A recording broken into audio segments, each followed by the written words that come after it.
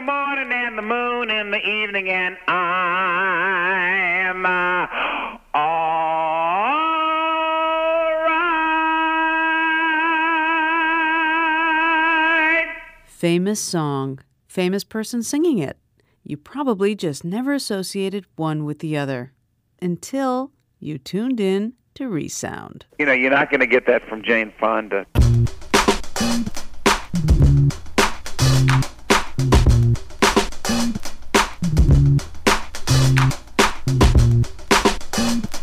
Welcome to Resound, where we at the Third Coast International Audio Festival lasso radio stories from all over the world and corral them just for you in a one-hour show on Sundays.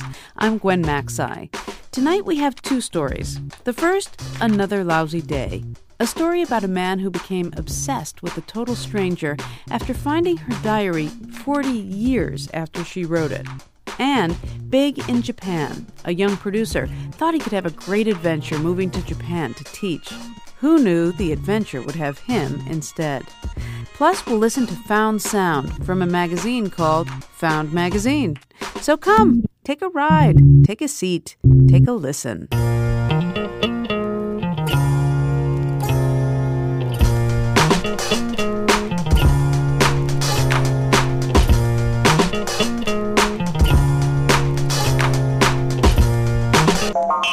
A few years ago, writer David Kidesky found two diaries from the early 1960s in the back of a thrift store in Chicago.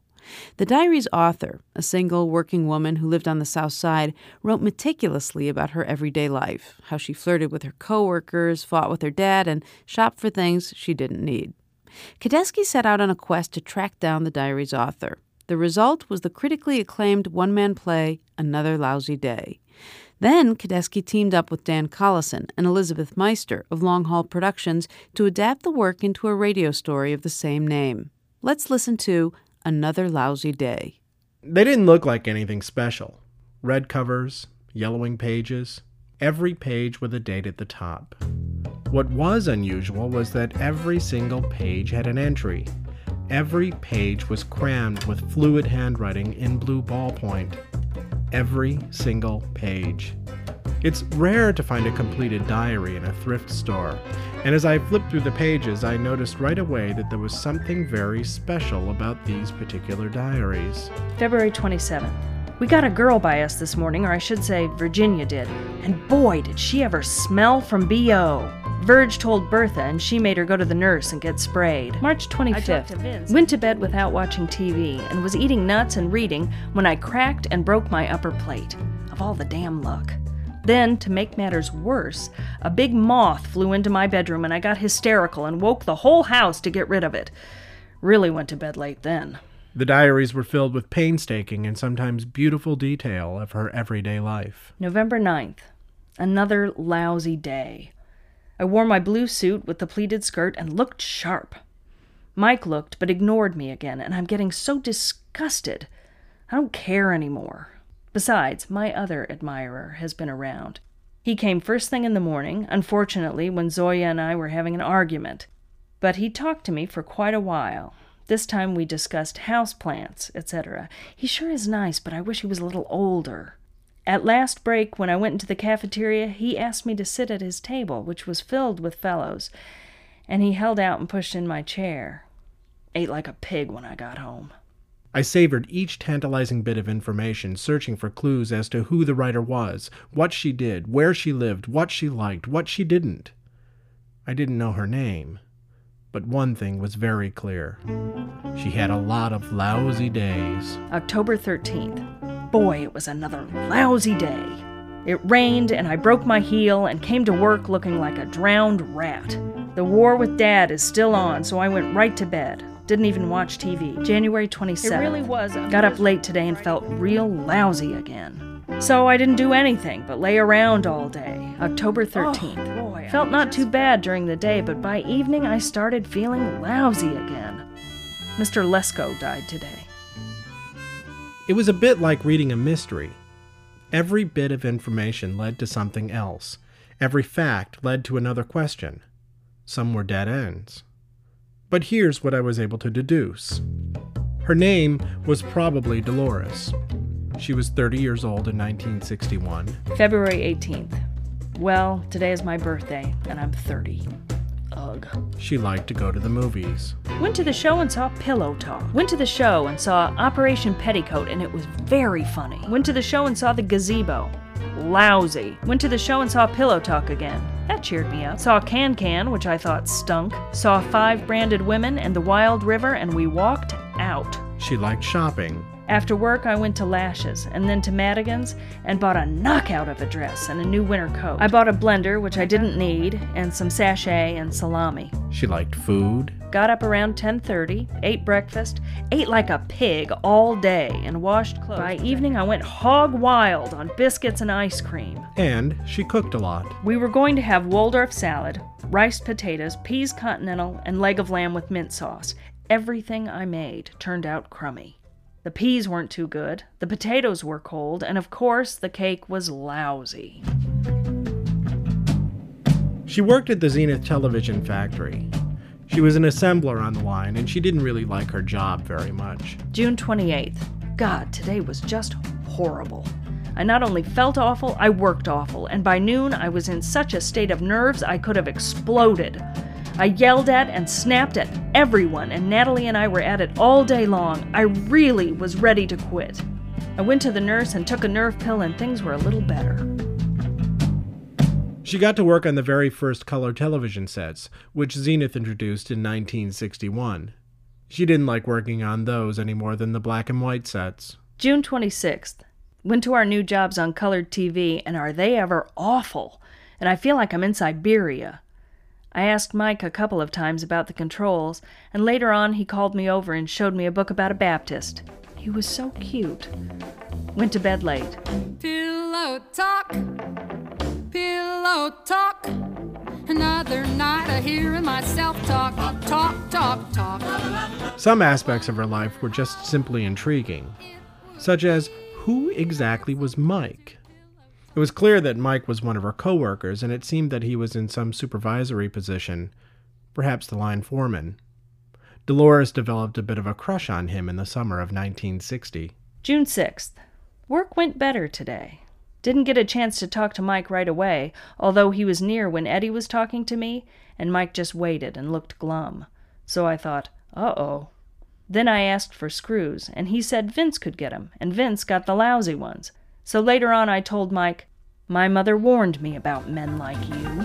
All I do is talk to my pillow, talk to my pillow, talk to my pillow.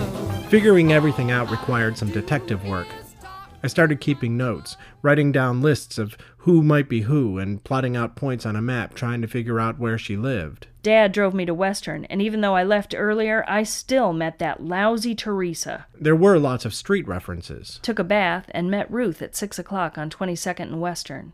We went to the bowling alley to meet Joe, and they were already bowling.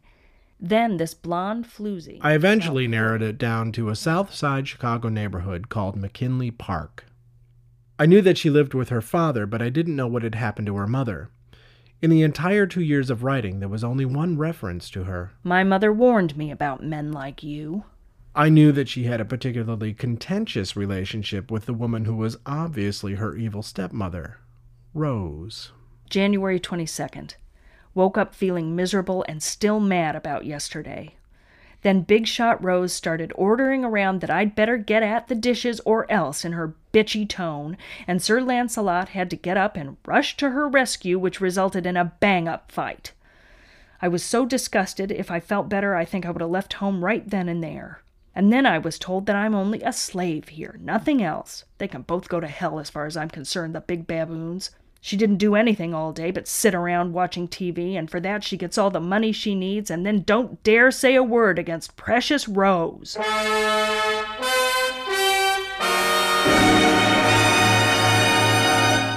She worried about her weight and how her hairdo was doing, and one thing was certain, that even while at work in the factory, she was one snappy dresser. November 14th. Wore my new steel blue dress today and looked real sharp. May 8th. Came home. Had on my blue striped cotton dress, and Mike sure was attentive today. December 21st. Wore my black dress suit today and looked pretty sharp, and so did my hair. John came over several times in the morning, but didn't say much, although he pinched me a couple of times. When John gave me the stock, he was singing a song, and I asked him if he had a cold. He said no, that it was his deep voice. The song was about being alone and lonely at night. Are you lonesome tonight? Do you miss me tonight? Are you sorry we drifted apart? She didn't have a steady boyfriend, but there was this guy named J.B. who figured very prominently, particularly in the 1960 diary. J.B. had given her some kind of ring sometime in 1959. She had had it reset, and that really made people mad. In the car, Jenny asked me about the ring, and then read me the riot act. She got so shook up, she rode past the post office 3 times. Dolores showed up at a card party wearing the reset ring while J.B. was around. Around 10 o'clock, J.B. snuck in, but he didn't have much to say, and then watched TV in the living room. I didn't go out of my way to talk to him either. Then he came back and spotted the ring. After that, he was positively frigid, and I thought, good, it serves him right. I was very happy and hope it hurt him. We left at midnight, and he didn't say goodbye until I said it first. Tell me, dear, are you lonesome tonight? One of the greatest mysteries, at least to me, was who was J.B. and what did he mean to her? The answer had to be out there. I figured it had to be in an earlier diary. Every bit of information about J.B., about the ring, about why she got it reset, about why hearing about it upset Jenny so much that she drove past the post office 3 times. It all had to be in that elusive diary. So the next weekend, I scoured the same antique store looking for more diaries. I didn't find any, but I did find a scrapbook titled with meticulous silver stick-on letters, Las Vegas, October 17th to 22nd, 1971.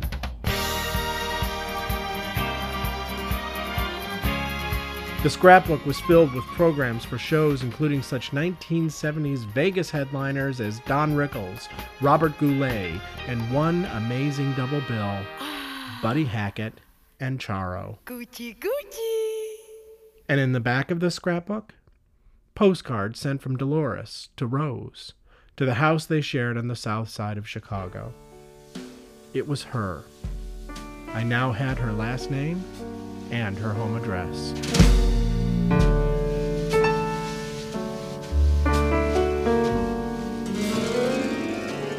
I found 8 of Dolores' scrapbooks in 2 different antique stores. Inside were even more clues, or really, more mysteries. Things like a 1988 canceled check from Zenith for $86,000, which seemed to be for her pension. Pictures of enormous dream houses and realtors' business cards. I wondered, did she just cash out and move out to the suburbs and leave her diaries behind? And there were still those other questions. Who was J.B.? Did Dolores ever marry? What happened to her mother? Was Rose really Dolores' evil stepmother? Was Dolores still alive? It was possible, after all. She would only have been in her early 70s.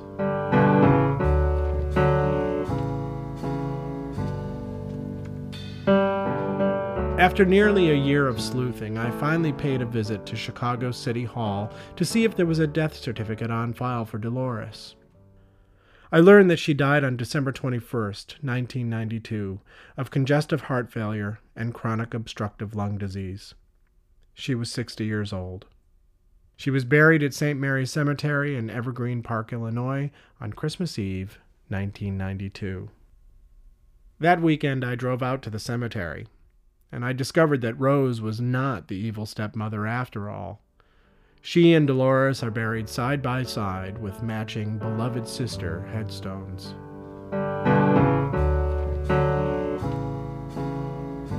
July 12th. Got up around 1 o'clock and it was raining and real dreary. Around 1:30 at night, the fire engines started going by. Then at 2:15, Dad called, and he thought the Harvesters was on fire.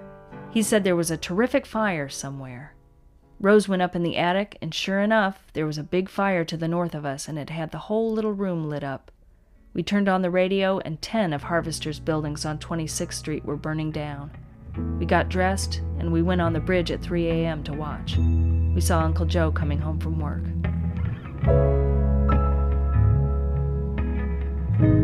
Using information from Dolores' death certificate, I was able to contact her good friend Seal, who she had visited in Louisville, Kentucky on New Year's Eve, 1960. December 31st. Well, I'm starting out the new year right, having fun in Louisville, Kentucky. After our party, which lasted until 3:30 this morning, it sure was hard getting up. Late one afternoon, I found myself driving to McKinley Park, Dolores' old Chicago neighborhood, to visit Seal. Seal was in town visiting her sister Betty, who lived right across the street from Dolores' old house. They invited me in, offered me coffee and cookies, and wanted to tell me everything about Dolores and her family and what life was like in the neighborhood before things like the highway came and changed it all. I learned that Dolores' mother Mary died of leukemia when Dolores was 8, and that Dolores dropped out of school after 8th grade and got a job at the neighborhood dime store. I learned that neither Dolores nor Rose ever married. They lived in that same South Side house until the day they died. And then Seal pulled out a photo album from their 1963 trip to New York City. She opened it up, began paging through, and pointed at Dolores. And there she finally was, smiling up at me, wearing a knee-length, sleeveless pink summer dress. She is squinting into the sunlight. She's smiling, beaming really. She looks like she's definitely not having a lousy day. And I almost felt a little bit sad because I knew I was at the end. The puzzle had been solved. This photograph, a final piece. But there was that nagging question. I then asked Seal, "Who was JB?" And she said, JB, that doesn't sound familiar. She knew a lot of people who we didn't really know, lots of people from Zenith who we never even met. I said, he gave her a ring. She had it reset. It upset a lot of people. In the car, Jenny asked me about the ring, and then read me the riot act. She got so shook up, she rode past the post office 3 times. She said, oh, yeah, that was Jimmy. And she pointed to another photograph.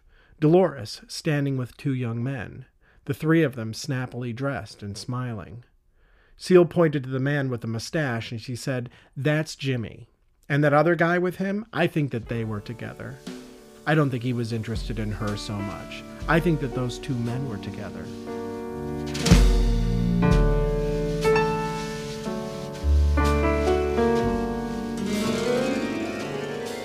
I told Seal that I had shown the diaries to a lot of friends and that the usual response was, "Oh my God, she sounds so depressed. Oh God, she sounds so bipolar. What a little Prozac would have done for her." And Seal actually thought that that was pretty funny because she said that Dolores really was a lot of fun to be with. She loved throwing parties. She loved decorating the house for the holidays. She loved being around people. And she was definitely full of life.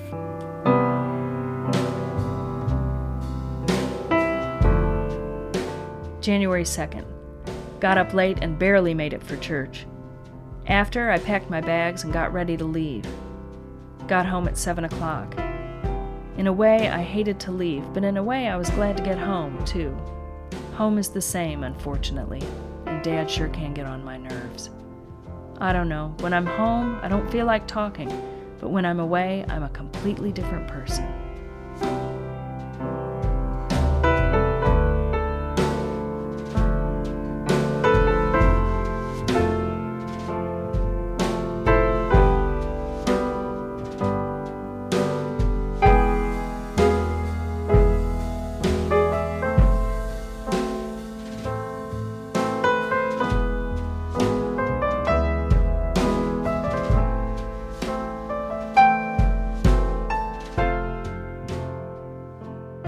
Another Lousy Day, written by David Kadesky and produced by Dan Collison and Elizabeth Meister of Long Haul Productions. The story first aired on Chicago Public Radio in 2003. Coming up, making it big in Japan, or trying to. But first, music from Found Magazine. You know how every once in a while you come across a piece of paper on the sidewalk or a note card buried in the pages of a book you got at a garage sale, and it turns out to be someone's to-do list, notes to self, or a letter to their boyfriend, and you can't help but wonder, who is this person? What is their life like? Found Magazine gathers things like that and shares them with the world. Now they've taken Found sound and put it on a 7-inch record. Musician Claudine Coulet was walking down the street in Stockwell, London, when she happened upon a broken answering machine laying in the road. She recovered the tape and carried it to Spain, where she put this song together in her small home studio. From Found Magazine's brand new 7-inch, I used to call them 45s, Claudine Coulet's My Darling.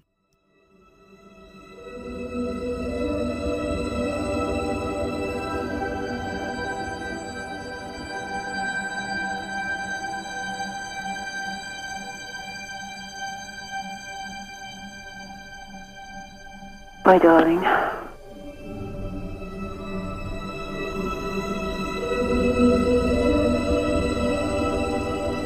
See you later, darling.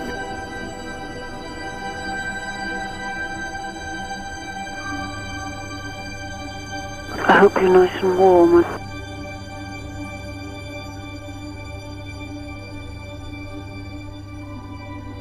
My darling.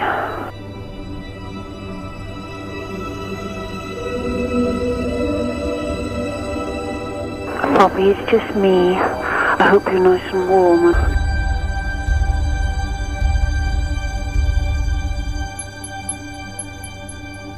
See you later, darling.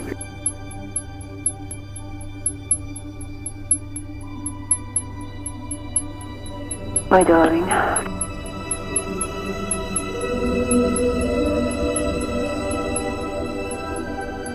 So cold, warm.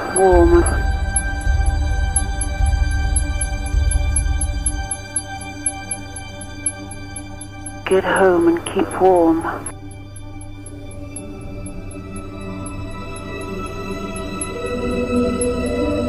See you later, darling. See you later, darling.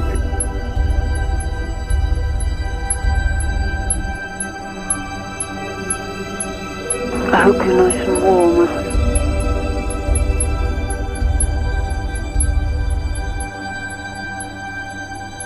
Okay, darling.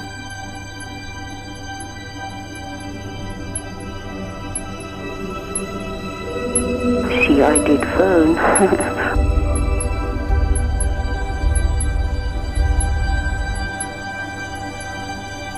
My darling.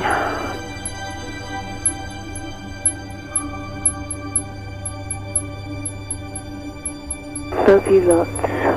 My darling.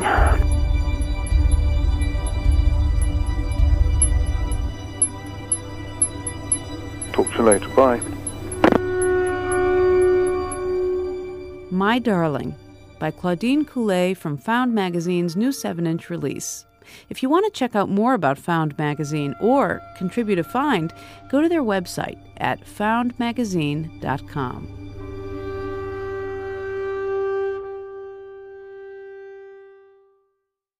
Producer Robin Hilton was restless. He didn't know what to do with his life. And then he saw an ad in the paper seeking English teachers in Japan. Big bucks, little responsibility. What could be bad? He signed up, he went, and here's the story, or maybe I should say saga, of his trip.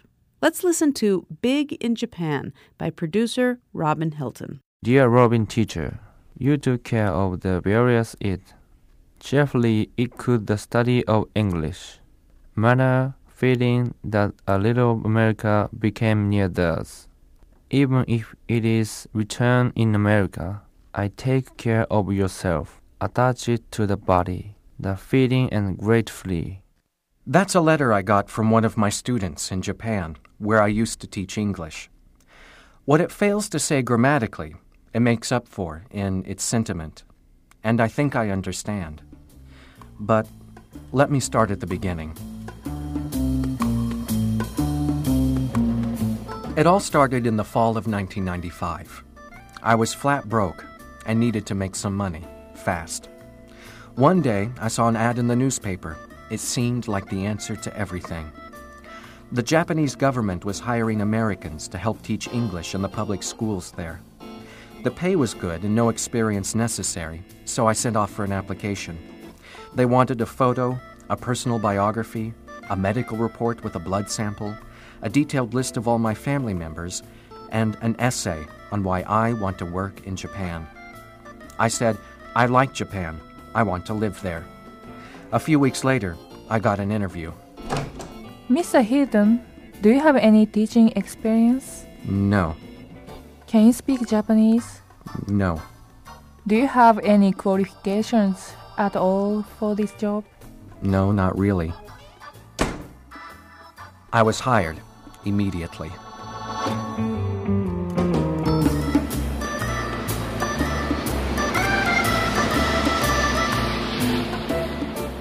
The following summer, they put me and all the other successful applicants on a plane and flew us business class to Japan, all expenses paid. It was amazing. Just a few months earlier, I was living on a diet of cheese sandwiches and Kool-Aid. On the plane, I had a bottle of Chianti with a T-bone steak. At the Tokyo airport, there were hundreds of other Americans just like me, all of us part of Japan's master plan to flood the country's schools with assistant English teachers, or AETs. In college, most of us had studied literature or political science. Some had majored in art history. But few of us could find a decent job back home. We were a hodgepodge of misfits with the best intentions. One of the first Americans I met was Kevin from Virginia. I've always been interested in Japan. I'd lived in Okinawa when I was 4, but I don't really have much recollection of that. But I was interested in Japanese cultures and Buddhism in particular, different things. I think it's one of the best choices I've ever made to come here. Like me, Kevin was full of hope and excited about the future. Our heads were spinning with possibilities.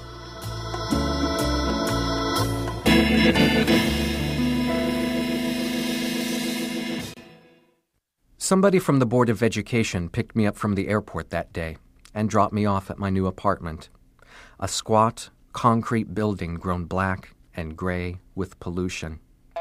I'd heard that living quarters in Japan were tight, and I was surprised to get a place to myself. But this was a dump. It was surrounded by billowing factories, and the air smelled like raw sewage. I thought I'd see ancient temples, Buddhist monks and women wearing kimonos. What I found looked like Detroit on a bad day. The next morning, I was to report to the Board of Education office for my first day of work.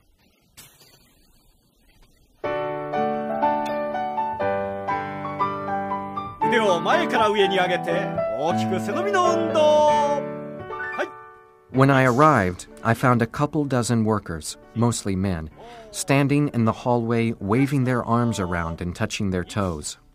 This was the government-prescribed morning exercise routine, designed to keep employees from having heart attacks at their desks.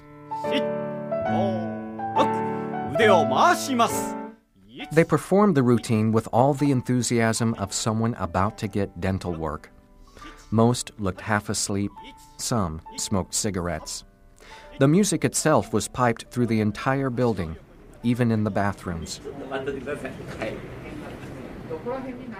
After the routine, they settled into work, sitting side by side in row after row of old metal desks. Most of the workers looked worn and tired, some borderline catatonic. They pored over huge stacks of paperwork and hammered their computer keyboards like machines. I looked out over the office, but no one seemed to notice I was there. Then I saw one of the workers was smiling at me. I smiled back, and he stepped forward to introduce himself. My name is I'm a teacher's consultant. I'm a supervisor of AETs. Nice to meet you. Nice to meet you too. Mr. Nakagawa was my new boss. I liked him immediately. He told me to relax. He showed me my desk, and someone brought me a cup of green tea. Mr. Nakagawa bowed with a smile and went back to work. I sat, shuffled a few papers, and looked around the office curiously. I was waiting for someone to give me my new assignment, maybe a map to a school or perhaps a detailed teaching plan. But several hours passed, and I was completely ignored. You've probably heard the expression that 90% of success is just showing up. I quickly learned that was never more true than in Japan. As long as I came to work on time and sat quietly at my desk, everyone was happy. I could read a book all day, listen to music, or even lay my head on the desk and take a nap.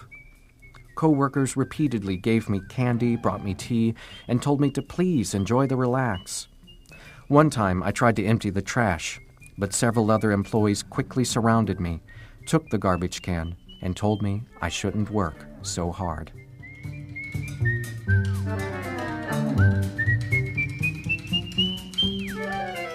Days passed, then weeks. I thought I'd be in a classroom. I thought I'd be making a difference in students' lives, exploring our different cultures and teaching English along the way. Instead, I was stuck in an office filled with government bureaucrats. More than a month and a half had passed, and I'd never even been to a school or seen a student. I was bored out of my mind and began to fear I'd made a terrible mistake. I was thinking about moving back to America when Mr. Nakagawa told me he had some news. He said I was finally going to teach English at a real Japanese junior high school. He handed me a sheet of paper with a few sentences scribbled in English. It was my instructions. I was to greet the students, give my name with a brief self-introduction, and sing a song. My name is Robin Hilton. And I am an American. I am from the United States. Okay, so, good morning, everyone. Good morning, Mr. How are you? Oh, I'm fine too, thank you. It's a beautiful day. Do you want to sing a song? Yes, I do. Okay.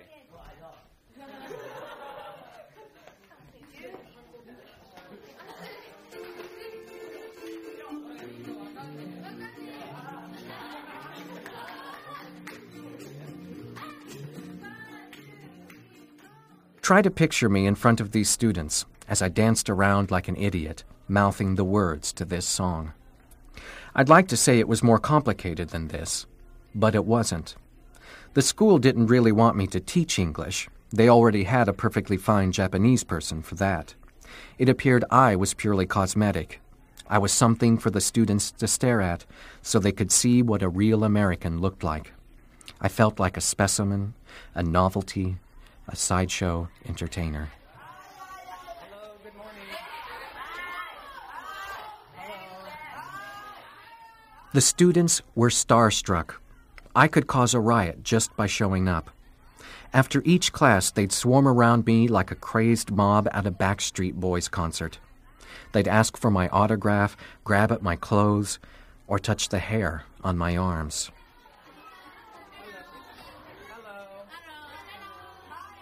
This was to be my reality for the next 3 years. The Board of Education kept sending me to new schools, and each place I visited was the same.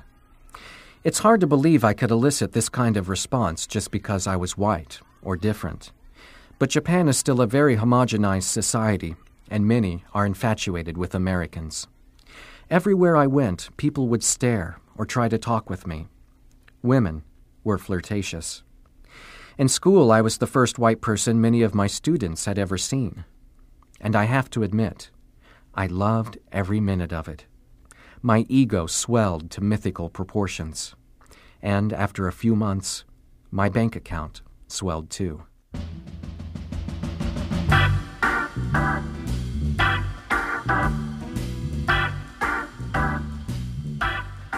The rumors about making money in Japan are true. One teacher I met had saved more than $100,000. Some friends of mine saved more than $60,000. I suddenly found myself making more money than I'd ever seen before. I was riding a wave of both fame and fortune. Life was good.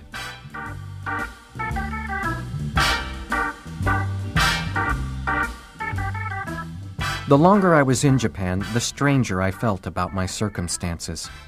It seemed odd and almost shameful I could make so much money for doing so little. Some of the teachers I knew told me they considered the money fair compensation for the pain and suffering of living in a foreign culture. Admittedly, I went to Japan for the money, but I did think I'd actually be doing something to earn it. And after several months, my students hadn't learned a thing. Dear Robin teacher, thank you for being for the short time very much. The class of English cannot chatter readily and didn't finish because I didn't like to chatter. Have been to be a little while only, but be careful healthily, even if it returns to America, and send husband and wife relation well pleasant life. Once a week, on Friday mornings, I went to a coffee shop near my office.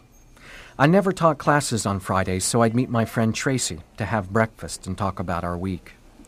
Tracy was from Scotland and also an English teacher in Japan. Like me, she was given thousands of dollars and treated like a celebrity. But she didn't seem to mind.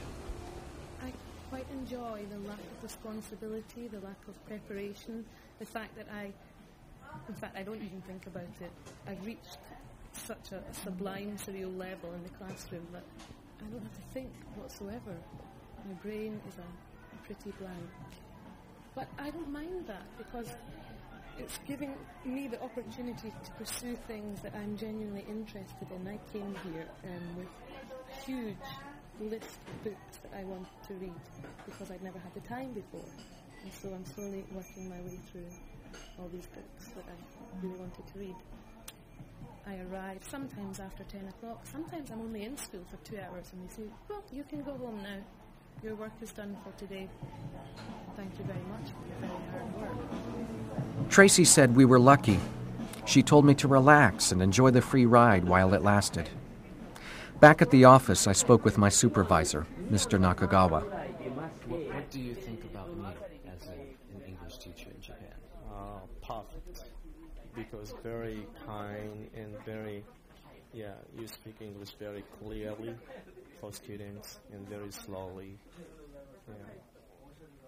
I think every student is very happy to see you. So do you think that am I lazy? You're not lazy. I think you're perfect. Yeah, you worked very hard, I think.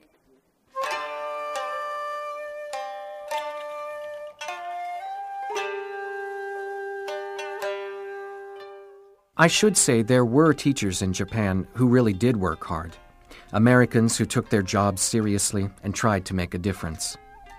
One of the most respected teachers in my area was Michael from California. He was famous for his intense dedication and scrupulous work ethic.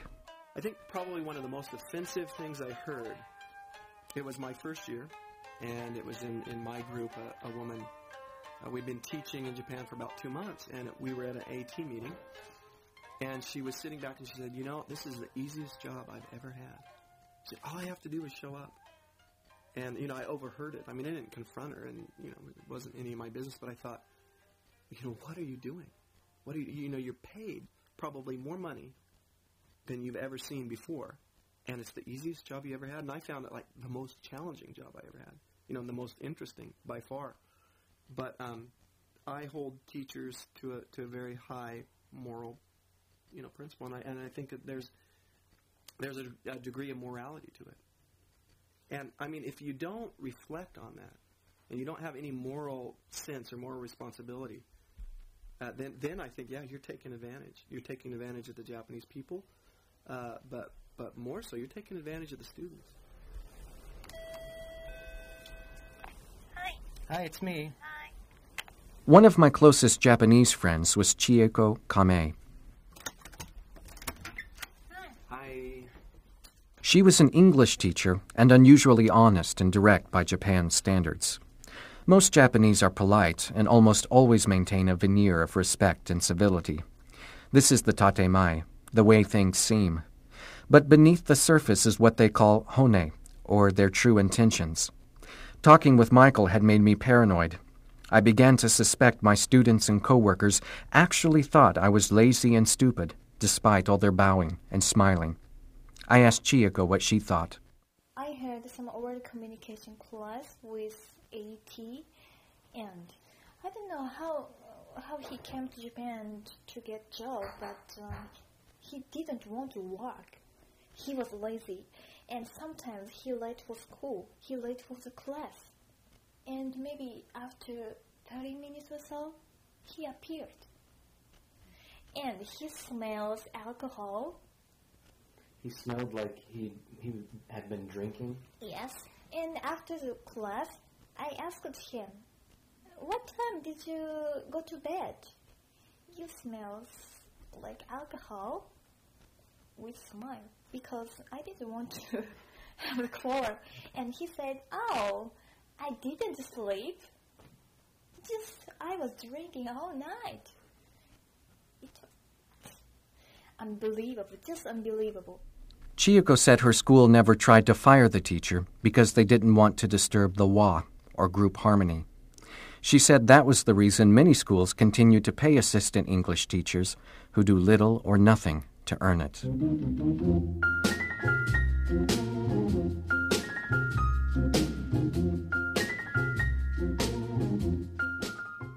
In many ways, all of this is possible not only because of Japan's complicated social protocol, but also because of its rigid educational system. Students have one purpose: to pass a series of notoriously difficult university entrance exams. The English part of the exams only covers reading and grammar, so schools spend very little time teaching students how to actually speak English. It's a system that leaves many Americans feeling useless and frustrated. In time, even those with the best intentions grow weary and bitter. I mean, when I first came, I was definitely... I saw myself as an educator. That's my friend Kevin. Now I see the dead end that teaching English in Japan really is. I think a lot of the people who come to Japan thinking that they're going to make a big difference or that they're actually here for a real reason become very disillusioned with their job when they realize that that's not why they're here. They're here as a freak. It's very prestigious for a lot of the local wards to be able to say they have a native English speaker here. After a couple of years, I too became increasingly disenchanted with my job. I had visited nearly every school in my area. Students were no longer satisfied with my self-introduction or with singing songs, so teachers started using me as a human tape recorder. Please repeat after me. Have you ever been to Disneyland? Have you ever been to Disneyland? I consulted a handbook the Board of Education gave me when I first arrived. There was a section on mental health, and it told me I was suffering from culture shock. It was a relief. I had thought I was losing my mind. Every now and then I'd hear stories about AETs who committed suicide, or others who were alcoholics. I was afraid I was next. Kevin tried to reassure me my feelings were normal. I think it can go either way if you're here for a long time. You either really know what you're doing here and really know what you want out of this, being in this culture, or you really kind of lose your mind here. I've seen some people here who are very socially retarded, both from a standpoint from my culture and from the Japanese culture, in a kind of a limbo. They don't know where they belong. They don't know what they're doing. You can be completely insane as a foreigner in this country and still get along. And a lot of people are completely insane in this country.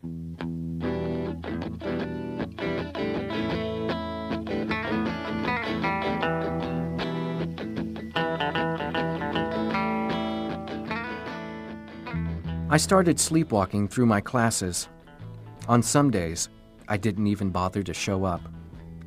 As an experiment, Kevin once skipped an entire month of work, and nobody said a word. My idea of what the morality in the situation has changed. I mean, you only live once, and I personally have better things than sit in an office for no reason at all. And if nobody else cares, if I'm not going to serve any other purpose, then I have no shame at all in leaving. It's interesting to consider how any of this could happen in a country famous for its industriousness. The typical Japanese employee has an almost rabid work ethic.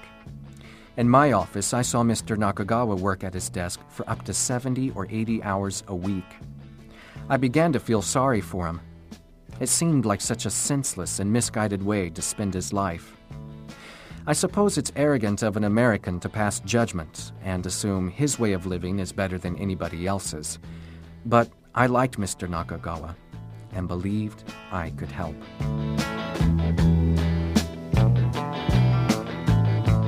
So each week I tried to get Mr. Nakagawa to leave the office with me, to go to coffee shops or restaurants for extended breaks. I encouraged him to relax and take his job less seriously, to see there were more important things in life. From time to time, we'd both skip work and hang out at his place. Oh, is this the same? Yeah. Okay, you start anytime. Okay, 1, 2.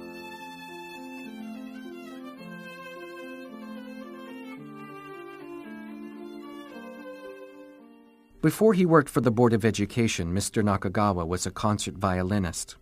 He studied the violin as a university student and planned to make music his life.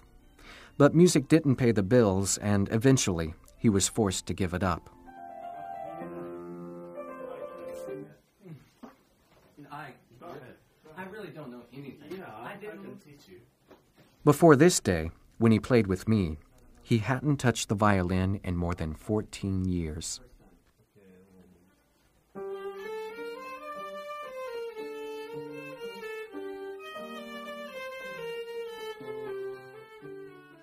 After playing, we ordered a pizza. We sat together, we ate, and talked about the two different worlds we come from. Though I stayed in Japan for 3 years, I was always an outsider, always a gaijin. And to Mr. Nakagawa, it seemed I was lucky. I was a visitor and ultimately free to leave Japan at any time. But this was his life, and he'd continue to live it long after I was gone and back in America. I have too much job, so I must stay late at night in the office, and I must work even on Saturday and Sunday. And I don't feel human life. My life is not human life. So when I feel relaxed, I said, this is human life, right? Yeah. I agree. Yeah. I think many Japanese cannot feel this is human life. Yeah, I think Japanese people work too hard, and you don't have to. You really don't have to. Right. Because I think you stay so late, but there's really no reason to stay late. Right, right. Why? I don't know why. It's custom. You know, thanks to you, I feel human life. Mr. Nakagawa liked to say I taught him how to be happy, but I think I learned even more from him. Despite the vast cultural differences that separated us, he helped me to see the similarities. We shared the same dreams, the same fears, the same needs, all of us searching for something better in this mysterious human experience. The world seems a lot smaller now, and I can see how strange and beautiful it is to be anything at all. Dear Robin teacher, I think I had a good time in your class. For the first time I met you, I was very surprised because you're the too spirited and funny teacher. Now I like English more.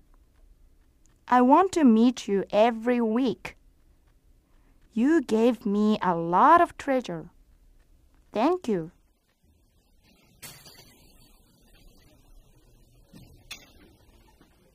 This was my last day in Japan. I stood by my office desk and bowed to everyone. When I stood up, I looked out at their faces. They were all smiling. I smiled back. And despite everything, I knew I was going to miss them.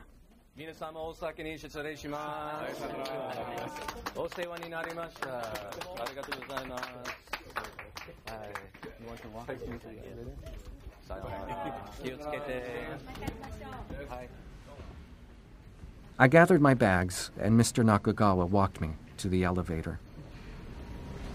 Any parting words of wisdom for me? Be my best friend forever, okay? Okay. That's my elevator. Okay, is there anything else you want to say? Well, I love you, Loving. I love you too. Okay.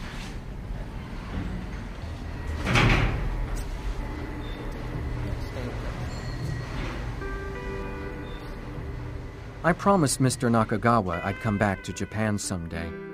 He promised to visit me in the U.S. In reality, we knew it'd be hard to stay in touch, with more than 9,000 miles between us. Our friendship would likely be reduced to the occasional phone call or a Christmas card. But we both hoped we'd meet again one day.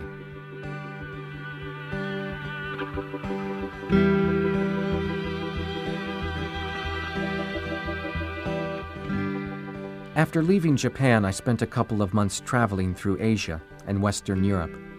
It was a last-ditch effort to put off facing the inevitable reality back home. I'd come full circle. I had no job, no apartment, no car, and only a vague idea of what I wanted to do with my life. Like many Americans who taught in Japan, I was in reverse culture shock. In Japan, I'd been a virtual celebrity, but back home, I was virtually nothing. It's hard to find anyone in the U.S. who will pay $50 an hour just to talk with me. It'd be easy to end this story saying how good it is to be home. But it's been hard. I spent so much time in Japan feeling like an outsider, like I didn't belong. Now there are days I feel like a stranger in my own country. And I often wish I was back in Japan, where life was like a strange and hazy dream.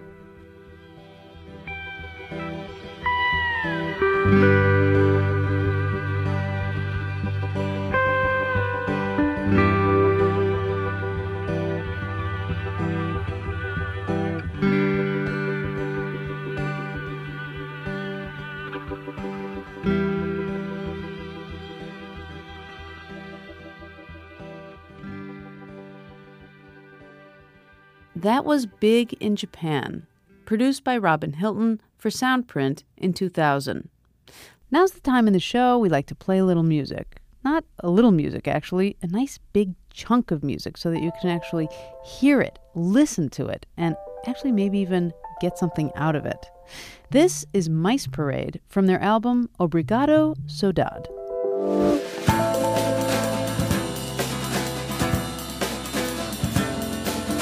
Everybody's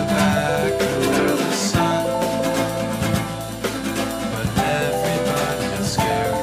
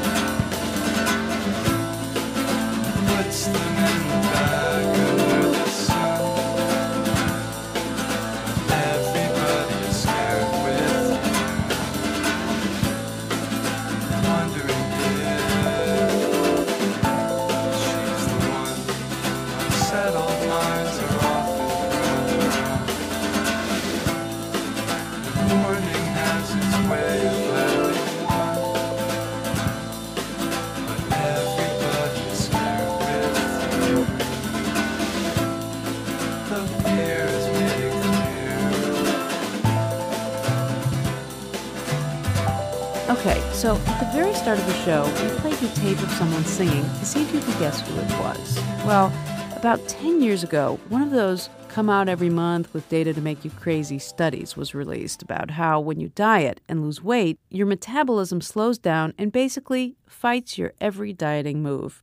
I was working at NPR at the time, and they wanted to talk to an expert about it. So we called the reigning guru at the time, and this is what he said. I think that everybody has to fight their fatness in a very different way. And I think it's always been tough. I've been battling this since I was 7 years old, and I'm 47 now. So it's been 40 years of carrot sticks and cottage cheese with pineapple and stuffed tomatoes with tuna. I couldn't look at tuna like for 3 years. Can you guess who that was? Okay, here's more hints. Satiny gym shorts, tank tops, a mop of curls, and an insane energy level. Yes, none other than Richard Simmons. We know he loves to exercise, but who knew he loves to sing? Sun in the morning and the moon in the evening, and I'm all right. That's it for today's show. Could you stand any more? What do I find? A healthy balance on the credit side. Got no diamond, got no pearl, still I think I'm a lucky girl. I got the sun in the morning and the moon at night. I got the sun in the morning and the moon at night. Got no mansion, got no yacht, still I'm happy with what I got. I got the sun in the morning and the moon at night. I got the sun in the morning and the moon at night. Sunshine gives me a lovely day. Moonlight gives me the Milky Way.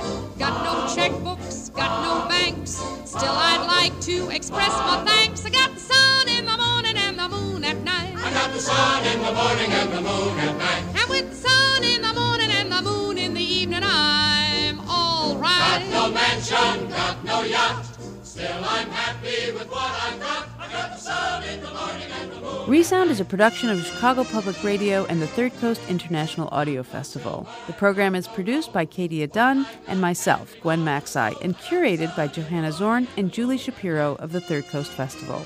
Thanks to Eric Rudd for engineering help. You can hear today's program at chicagopublicradio.org/resound. And while you're at it, you can also hear dozens of outstanding documentaries from around the world at thirdcoastfestival.org. Generous support for the Third Coast Festival is provided by the Richard H. Driehaus Foundation, the Sarah Lee Foundation, the Corporation for Public Broadcasting, and the National Endowment for the Arts. Music for Resound is provided by Reckless Records in Chicago, Triage Music, and Found Magazine. If you want to contact us, we'd love to hear from you. Email us at resound@chicagopublicradio.org. Resound returns next Sunday at 5 with more radio that you can't hear anywhere else, unless you live everywhere else.